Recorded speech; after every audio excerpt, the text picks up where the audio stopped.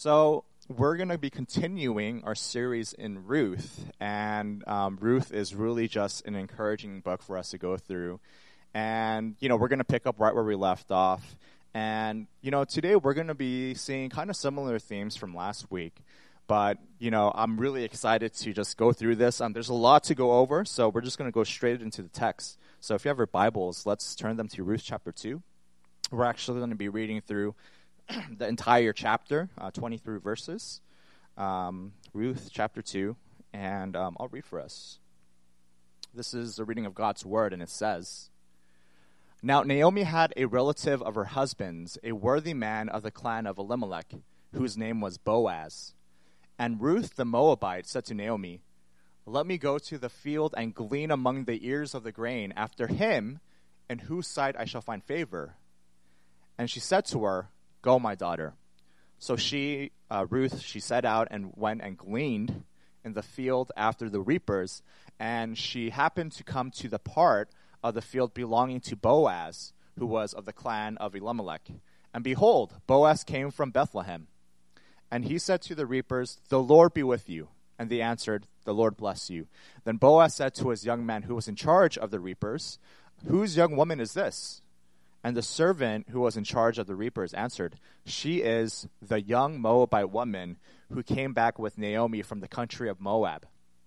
Verse 7, she said, 'Please let me glean and gather among the sheaves after the reapers.' So she came, and she has continued from early morning until now, except for a short rest." This is verse 8. Then Boaz said to Ruth, "Now listen, my daughter, do not go to glean in another field or leave this one, but keep close to my young woman. Let your eyes be on the field that they are reaping, and go after them. Have I not charged the young men not to touch you? And when you are thirsty, go to the vessels and drink what the young men have drawn." And verse 10, this is Ruth's response. Then she fell on her face, bowing to the ground, and said to him, "Why have I found favor in your eyes, that you should take notice of me, since I am a foreigner?" But Boaz answered her, "All that you have done for your mother-in-law since the death of your husband has been fully told to me, and how you left your father and mother and your native land and came to a people that you did not know before. The Lord repay you for what you have done, and a full reward be given you by the Lord, the God of Israel, under whose wings you have come to take refuge." Then she said, "I have found favor in your eyes, my Lord, for you have comforted me and spoken kindly to your servant, though I am not one of your servants." And at mealtime Boaz said to her, "Come here and eat some bread and dip your morsel in the wine." So she sat beside the reapers, and he passed to her roasted grain, and she ate until she was satisfied. And she had some left over. When she rose to glean, Boaz instructed his young men, saying, "Let her glean even among the sheaves, and do not approach her. And also pull out some from the bundles for her, and leave it for her to glean, and do not rebuke her." Verse 17, so she gleaned in the field until evening. Then she beat out what she had gleaned, and it was about an ephah of barley. Verse 18, and she took it up and went into the city. Her mother-in-law, Naomi, saw what she had gleaned. She also brought out and gave her what food she had left over after being satisfied. And her mother-in-law said to her, "Where did you glean today? And where have you worked? Blessed be the man who took notice of you." So she told her mother-in-law with whom she had worked and said, "The man's name with whom I work today is Boaz." Verse 20, and Naomi said to her daughter-in-law, "May he be blessed by the Lord, whose kindness has not forsaken the living or the dead." Naomi also said to her, "The man is a close relative of ours, one of our redeemers." And Ruth the Moabite said, "Besides, he said to me, 'You shall keep close by my young men until they have finished all my harvest.'" And Naomi said to Ruth, her daughter-in-law, "It is good, my daughter, that you go out with his young woman, lest in another field you be assaulted." Verse 23, so she kept close to the young woman of Boaz, gleaning until the end of the barley and wheat harvests. And she lived with her mother-in-law. So we just read a huge chunk of scripture, right? I'm going to try to do my best to break this down for us. And one thing that I mentioned last week is to really appreciate and to really see what's going on in this passage, we need to understand the context. We need to understand what is going on in this weird time. This is kind of weird. If we're reading this for face value, we're just like, okay, what the heck is going on, right? What is gleaning? What is a reaper? Like, what's all this like? What's going on in this narrative? So the first question that we have to ask to really unlock this passage and to kind of have the right eyes to see what's going on is this: what is gleaning? Okay, so what is gleaning? And if you don't know what gleaning is a system of welfare for Israel. Okay, so back in like the Old Testament, right? And you know, stay with me. I know this is a lot of like history stuff, but this is kind of important for us to see. There's this law in Israel that states that if you own land, right? If you're a landowner, you have to leave a portion of your grain fields untouched for the poor and the foreigner. Okay, so once again, there's this law in Israel that states that if you own land, and you know, back then, people who owned land also owned farmland as well, they have to leave a portion of it untouched so that people who are poor, people who are aliens or foreigners can come and harvest, right? So it's kind of like if you have a bunch of like fruit trees in your backyard, right, you would have to leave it untouched for someone who's poor to randomly come into your backyard and to harvest it so that they can eat it for themselves. Super random. This is not in my script, but yesterday I was just like working on stuff at my house, and literally like my Indian neighbor came with a gardening tool into my backyard, and I'm like, what the heck is going on? And he started to like picking fruit, and I was texting the house owner. I was like, wait, is this normal? And he was like, yeah, this is normal. So anyway, kind of like tangent, right? But this kind of reminded me of that. So that's what gleaning is, okay? All right, so many countries, we have systems of welfare, right? For the United States, we have food stamps. And I don't think many of us have the experience of using food stamps.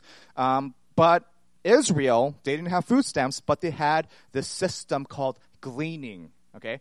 So not a lot of people kept this rule, especially during this time, right? Last week I mentioned this was the time of the judges, and it was a very, very dark spiritual time for Israel.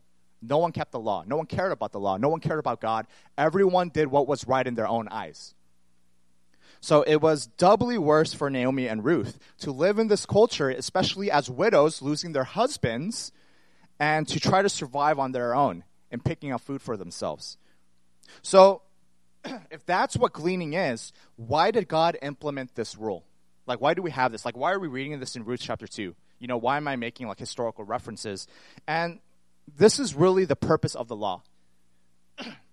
The purpose of the law is to not restrict God's people, right? The purpose of the law is to reveal who God is. Because a lot of times I feel like we look at like the laws in like Exodus and Leviticus and Deuteronomy, and we're just like, God is so weird. Why is he so anal about all these different sacrifices and taxes and rules and these laws? And the main reason why is not because, you know, God wants to be strict. God wants to micromanage his people. But the main reason why God implements all these different laws that we see all throughout the Old Testament is to show them, this is how you become like me. I am revealing myself, Yahweh, to you. And for you to know me is for you to know what I desire for my people. So this is God's way, essentially, of teaching his people to look after the poor, right? To look after those who are marginalized. God is pretty much saying, as he's instituting this welfare system of gleaning, look, I took care of you as my people. Israel, I took care of you when you were poor, when you were foreigners in Egypt. And as I took care of you, I want you to do the same and to take care of others who are marginalized, to take care of others who are poor, to take care of those who don't have food to eat. Now, we have to understand that this system of gleaning is a very shameful practice because it's a public shame of, or it's a public display of poverty. So imagine, right, you don't have that much income, right? We're in the inner city and we're buying groceries, and all you have to pay for your groceries is food stamps. So you line up at the market, You don't have cash. You don't have credit cards. You don't have a checkbook. You have these food stamps, and it's a special check for that, and you pay for groceries. Now, do you know how to distinguish a good cash register from a bad cash register? Is if someone who doesn't shame you and someone who knows the process of accepting food stamps. Because you can imagine if you had food stamps, if you were living under income, it's embarrassing to go through that process, and everyone behind you in line, they're waiting for their, to check out with their groceries, and they see you lagging in the lineup with your food stamps. And to pay for something like that is extremely embarrassing. And likewise, for these women to glean, right, after some property that's not theirs, is extremely embarrassing. So this is kind of what Naomi and Ruth, particularly Ruth and other women are going through. Now, not only was it shameful for Ruth, we talked about last week that Ruth was extremely vulnerable and exposed. You see, not only was she a foreigner, she was not an Israelite. She's from a land that's kind of disliked by Israelites, but she was also a widow. She faced a lot of danger. So people like Ruth, they had no protection, they had no value, they had no worth, and they were commonly raped, they were commonly beaten and mistreated. So it's really easy to take advantage of women like this. But in addition to facing danger from other harvesters, she faced the most danger from Boaz as a wealthy landowner with power. So I don't know if you caught this, but with Boaz, he could have done whatever he wanted to Ruth. And frankly, he could have gotten away with it. But as we were reading from this chapter, we see otherwise. We see that Ruth was completely unharmed. No one laid a finger on Ruth. And not only that, but out of all the different fields that she could have gone to, for some miraculous reason, she ended up in Boaz's field. And guess what Boaz did in response? Boaz treated her with so much compassion and respect. Boaz even went the extra yard to protect her, to give her refuge. Now, right from the beginning, church, I want to tell you this. What is this passage teaching us? This passage is teaching us a very important lesson, and it's this. Our God is not a God of chance. Our God, the God that we worship, the God that we sing songs to, is not a God of coincidence or chance. You see, luck or coincidence has no place in God's vocabulary, right? And I'm not saying you're a sinner for saying, oh, good luck, or what a lucky coincidence. No, but according to God's divine plan, there's no such thing as luck. God's hand in this entire story was upon Naomi and Ruth. And when it seemed like hope was lost, when they appeared to be exposed and vulnerable, they were actually at their strongest. Why? Because God was protecting them. God was the one who eventually led Ruth to Boaz's field. Now, this is kind of hard to see in our English translation, but in verse 7, Ruth makes a very, very bold request to Boaz. Do you know what she says? She pretty much says this: Boaz, you're a great man. Thank you for the leftover grain. Thank you for allowing me to glean, but I need to get more. Let me follow after your personal workers to get the grain that your workers get for you. The quality grain. Give me the good stuff, not this cheap stuff, not the leftovers. Now, do you know what that's like? Let me try to give you an example. Let's say we went to one of my favorite establishments, McDonald's, right? And you see a homeless person, and he has a sign, please give me food, whatever. So you feel generous, you get him a Big Mac combo, which is one of the greatest combos in the world, and you give it to him like, hey, I saw your sign, I want to care for you. And the homeless man, he looks at you, and he's like, no, sorry, I don't eat that. That's not for me. But you know what? There's this place in Culver City, actually. It's about like a 30, 40-minute drive. Hopefully there's no traffic, called Father's Office. And there's a burger that I really like there. Do you think you can get me that instead and bring it back to me? What would your response be? You'd be like, the beep, get away, right? And you would just throw the food at him, right? Beggars cannot be choosers, and pretty much that is what Ruth is doing. For Boaz to provide gleaning is really an act of grace to begin with. You know, Boaz should have been offended because he knows the law, right? We read here that Boaz is a worthy man, and that pretty much means that he's well off and he has character. He's a guy of good character. So he's abiding by the rules, and she's an outsider. And if people all around me, right, especially in this dark climate, aren't honoring the welfare system, why should I? I have no incentive. And Boaz is pretty much, he's right to think this. I have been more than gracious for allowing Ruth to take the leftover grain. That's an act of grace. And now you're trying to take advantage of me by asking me for my own grain. That's for me, the better quality stuff. But as we're reading in this passage, Boaz does not respond that way. This is how he responds. I'm going to give it to you. I'm going to provide for you. I want to protect you. Now, why is Boaz not offended by her request? And the reason why is because this passage tells us that he has heard about Ruth and everything that she gave up for Naomi. Right? That's what her servant, or Boaz's servant, told Boaz about Ruth. Because Boaz knew that she wasn't doing it for herself. She was doing it for a different woman who lost everything, Naomi, her mother-in-law. And Boaz knew that Ruth had nothing to gain for herself by helping Naomi.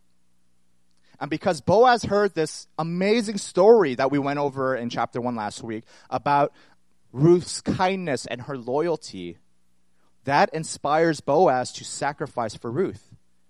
And what we see here is that kindness and selfless acts of love are contagious. Now, about 5 years ago, there's this woman who ordered an iced coffee at the worst place ever, Starbucks. Okay, so she was at a drive-thru in this Starbucks in St. Petersburg, Florida. For some reason, at this Starbucks, she decided to be kind, and she paid for the driver behind her. Right? She paid for her own drink, her iced coffee, and the driver behind her. Then that driver, feeling touched by that random act of kindness, guess what he did? He paid for the next driver, and that driver paid for the next driver, and so on and so forth. And guess how long this chain of kindness went on for? 11 hours. It's crazy, right? 11 hours. A total of 378 customers showed kindness, all inspired just by that one woman who started the chain. And at 6 p.m., the 379th customer ended the chain by ordering his or her own coffee. I don't know who it is. And after being asked, hey, do you want to pay for the driver behind you? He declined. Shiesty, right? Now, Naomi's kindness to Ruth inspired Ruth's kindness back to Naomi.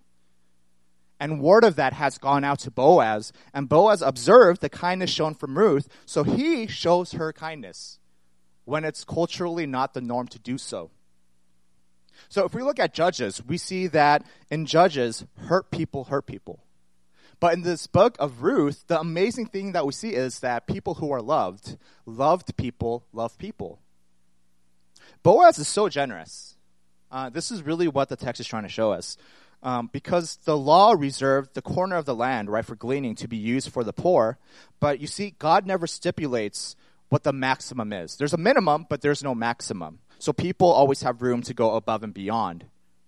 So Boaz has a very loose interpretation of that law.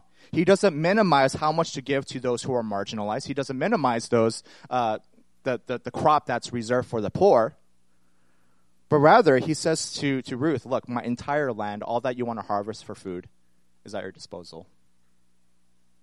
And not only that, he also invited her to stay at his house so that she can eat, she can have shelter, she can take rest in between the gleaning. And also he provided her with water.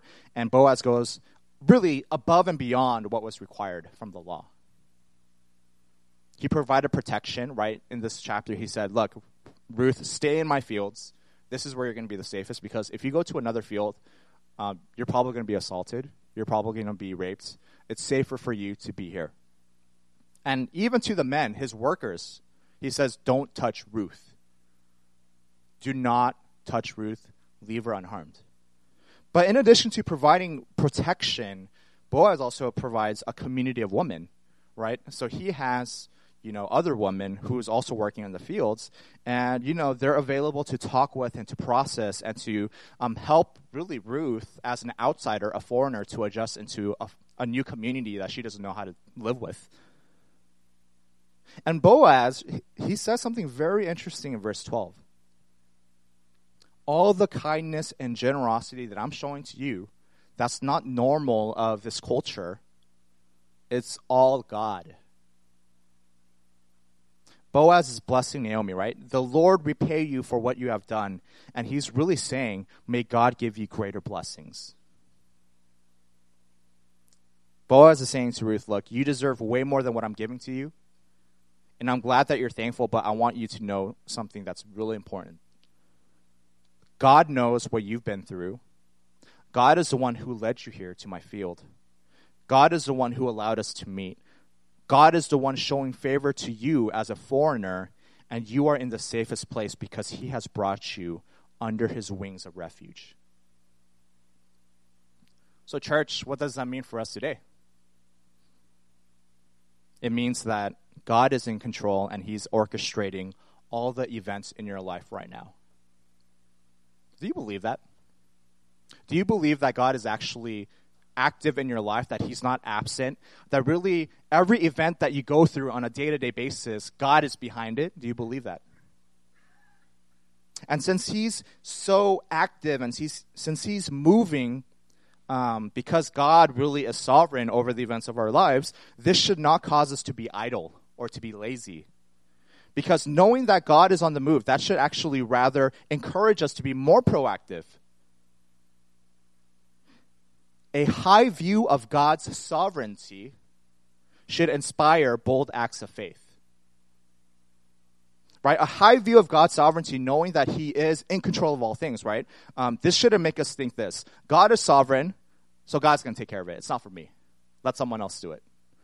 But rather, it should cause us to believe, God is sovereign, I should have no fear. Therefore, I'm going to be bold. I'm going to take risks. We see that God's faithfulness in the life of Ruth inspired faithfulness in Boaz's life.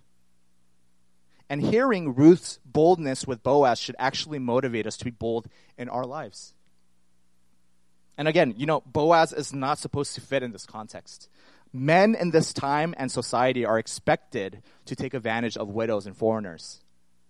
Women, especially those who were gleaning like Ruth, were known to be violated and exploited. Boaz is not the norm, and so it leaves us with this question: what do we see and learn about Boaz?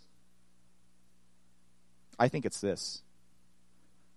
When God gives, he gives big. When God gives and provides for us, he doesn't withhold back. He gives big. And not only does God give big, but God always has a desire to give. For Boaz, he's extremely generous in giving to both Ruth and Naomi. And we see that really that's God's way of giving and providing and blessing to the widows in the story. But here's the thing. I think that our problem is that we think God is stingy. We think God is like that 379th customer who ended the pay it forward chain at Starbucks, right? God is stingy. God doesn't care for me. How has he provided in my life? And church, I need to tell you that this kind of theology is detrimental because it hurts the way that we pray. Believing the fact that God is stingy, it hurts the way we anticipate great things from God. Why do we think God is cheap? Why do we think he's so shysty and he's withholding things from us? And the reason why I think we believe that, if I were honest with you, it's because you and I, and this is myself included, we have this tendency to forget. We forget all the answered prayers. We forget all the stuff that God has done for us. And even when we remember it, we take it for granted because it seems so small compared to all of our huge current problems in life, right? Church, if I can confess to you, I struggle with this.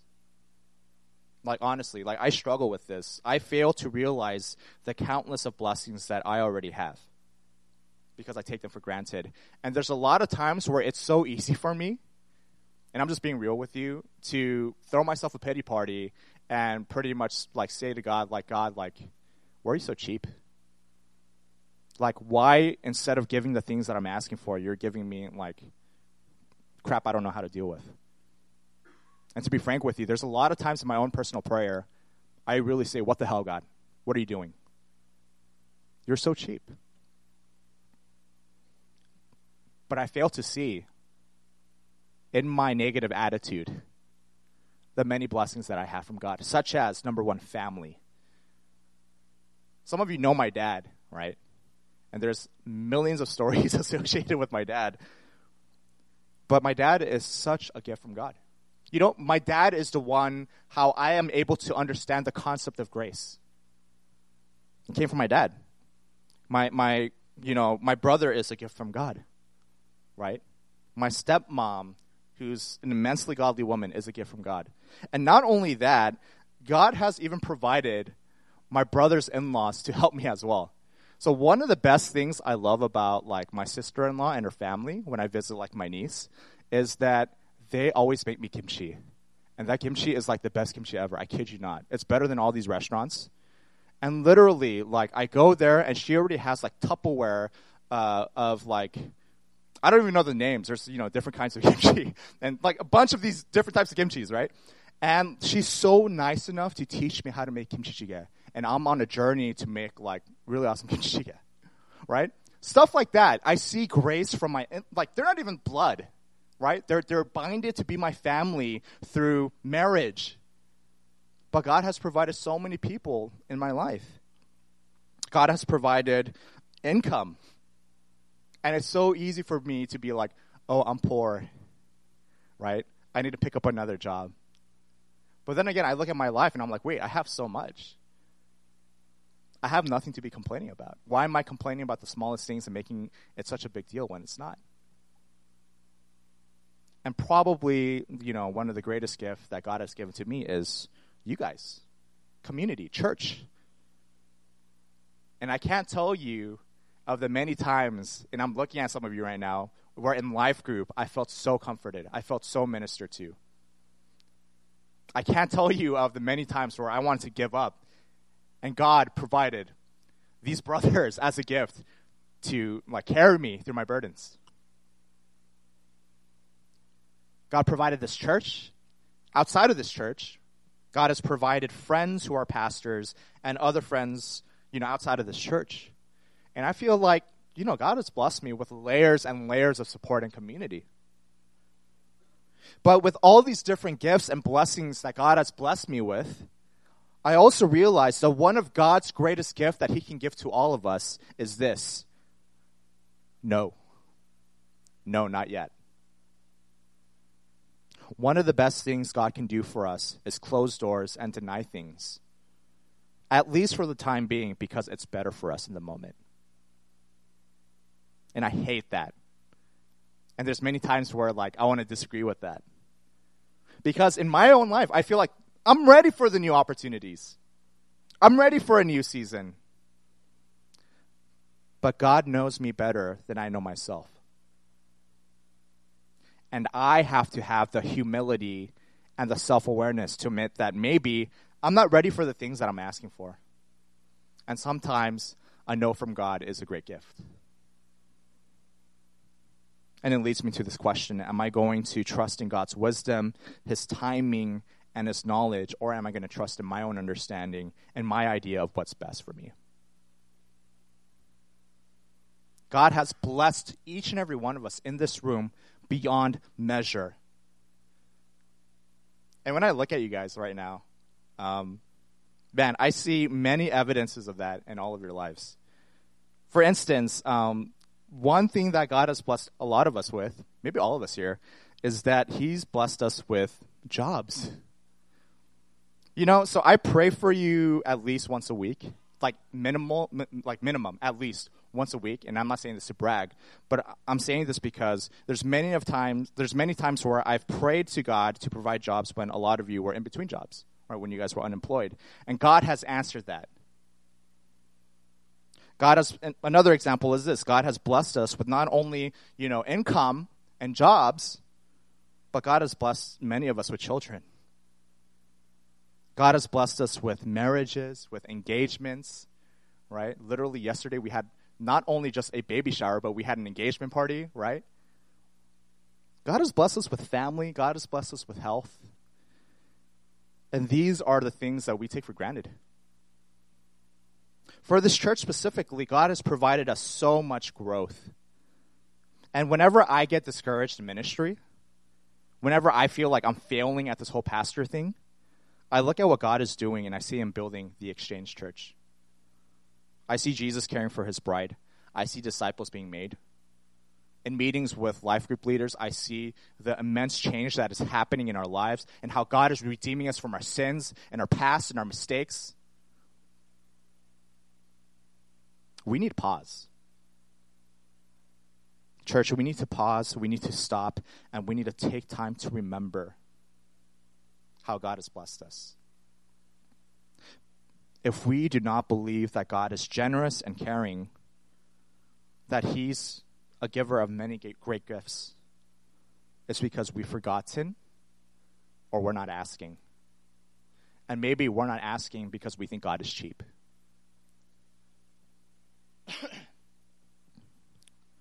Here's our application. And this is going to be a little unusual, and I'm going to leave time for this. But if you have your phones, if you're taking notes with a journal and whatnot, open your note section on your phone app and write down one prayer request that you want to commit yourself to praying for the next year. And see what God does. So let's do that. If you have your phones, if you have anything to write on, write one prayer request, make it specific as possible, and pray for that from today, August 18th to August 18th of 2020. And I'm going to do that right now. Let's do that right now. Make it specific. Make it simple. And just try your best to commit to praying for that for 1 year. And see what God does. And if you're thinking about it, that's fine. Continue to think about it and write it down when you're ready. But I want to say a couple things. I'm not promising that God's going to answer every prayer request that is written down, because God has his own timing. He has his own way. And to be honest with you, I want to be real with you guys. Maybe we're not praying for the right things, or maybe we're not praying with the right heart. But God will correct our hearts. God will mold and shape our hearts. And what prayer does, it actually changes our heart to conform to his will. So that's okay. But one thing we have to understand about asking things from God is this. God loves it when his children are persistent. God loves it when you guys are praying to him. God loves it when we ask for things. God loves it when we bring our requests to him in prayer and we're persistent about that. He loves that. And he's inviting us to do that every single day. And of course, I'm not saying that this should be the only way we pray. This shouldn't be our main diet when it comes to praying. But I want to remind you guys, Jesus is not sarcastic when he's saying, ask, seek, knock, and it will be given to you. Jesus is not lying when he says, if an evil father gives good gifts to his children, imagine how much our Father in heaven will give to you. Do you believe that for all of us here, God loves and cares for you so much that he wants to give you all the great gifts in the world, and he's just waiting for you to ask? Prayer is powerful, and I want to see what God does if we commit to praying for that one prayer for 1 year. As simple as it is. So write that down, keep it in your data banks, pray for it. Our missions team in Malaysia, we met one missionary family. We met 5, but there's just one particular family that we were able to hear. We listened to their stories and how they were called into missions. So, for security reasons, I'm not going to give you their name, but this family, right? This husband was finishing up his MDiv in South Carolina. He was finishing up his MDiv in South Carolina, and the family, they were trying to figure out what are the next steps for missions. Because they believe that God is probably calling us to Malaysia. They are from Malaysia as well. So their kids haven't seen snow because they're from Malaysia. It doesn't snow in Malaysia, I think. And they really told their parents, we really want to see snow. It would be great for us to see snow. So on the last evening before they leave the States to go back to Malaysia, the wife says to the husband, hey, let's pray for snow. But not so much snow where it inconveniences others and affects our flight back, but just enough for our kids to enjoy. And that prayer will be a sign to know that God is with us as we serve in the missions field. The prayer was so specific, right? God, give us snow, but not too much snow, right? And you can just imagine what the husband is thinking. Like, and this is literally, they're telling me, Kenny, and Jessica this. The husband looked to the wife and says, you're stupid. It is statistically impossible for snow to come at this time of the year in South Carolina. What are you thinking? And they prayed, right? And they pretty much like forgot about it and they went to sleep. Now, guess what happens next morning? The kids wake up the parents saying, there's snow!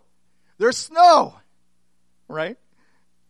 And the parents didn't believe it at first, right? The husband, he skeptically checks his the phone and the weather. And he's like, there's no snow. What are you guys talking about? You guys are crazy. But they looked outside the window, and lo and behold, it was snowing in South Carolina. Not only was it just snowing, but there's 5 inches of snow. So it's enough snow for these kids to enjoy and to play in.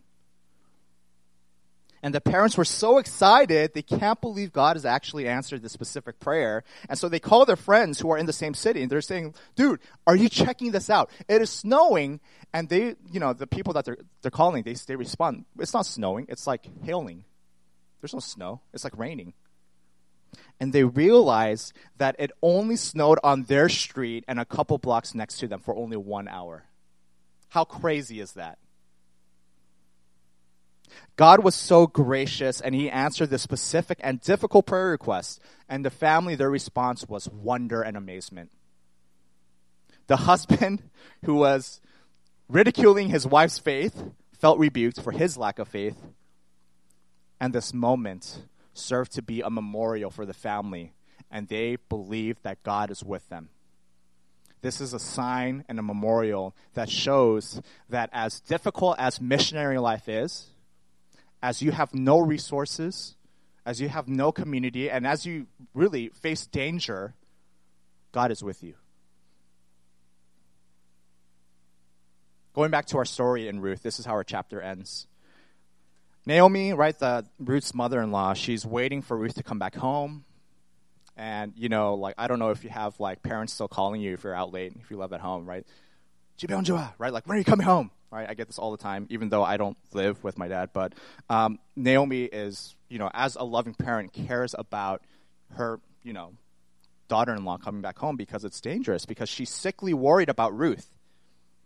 For Naomi, she's thinking this is such a dangerous thing to go glean on a field. She's probably beaten. She probably got sexually assaulted. But Ruth comes back healthy, unharmed, untouched. She comes back happy, and she comes back with a lot of food. And Naomi, after hearing what has been done to Ruth by Boaz, she attributes this all to God. God is the one responsible for this. And you know what's so interesting about Naomi's response? In chapter 1, when she is going through the death of her husband, the death of her children, when she's going through what it's like to be a widow in a foreign land, she says, all this hardship, God, is from you. This is all you. She's attributing it all to God. And yet, when all the blessings come to her, when she sees the evidence of grace in the life of Ruth, she says, this is all you, God. This is all you. Church, brothers and sisters, God is orchestrating all the events in our lives. You may not see it. You may not feel it. But surely this text is a reminder to all of us that God is on the move. God is blessing those who bless others. God is showing kindness to those who show kindness to others. God is truly a gracious and generous giver. God has provided people in our lives to love us, to care for us, to protect us, to support us, to be with us. And that is not all. That's not it. We have to remember that we were once foreigners as well. And God has brought us into his own family. And out of all the great gifts that God has given to us, the greatest gift that he's given to us is the gift of Christ. And the character of Naomi and Ruth and Boaz points to the character and the kindness of Jesus.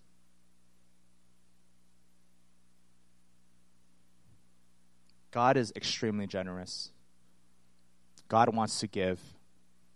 And God wants to remind us today that he is really sovereign and his hand is over every single aspect and area of our life. Let's pray together. Father, we thank you so much for your word.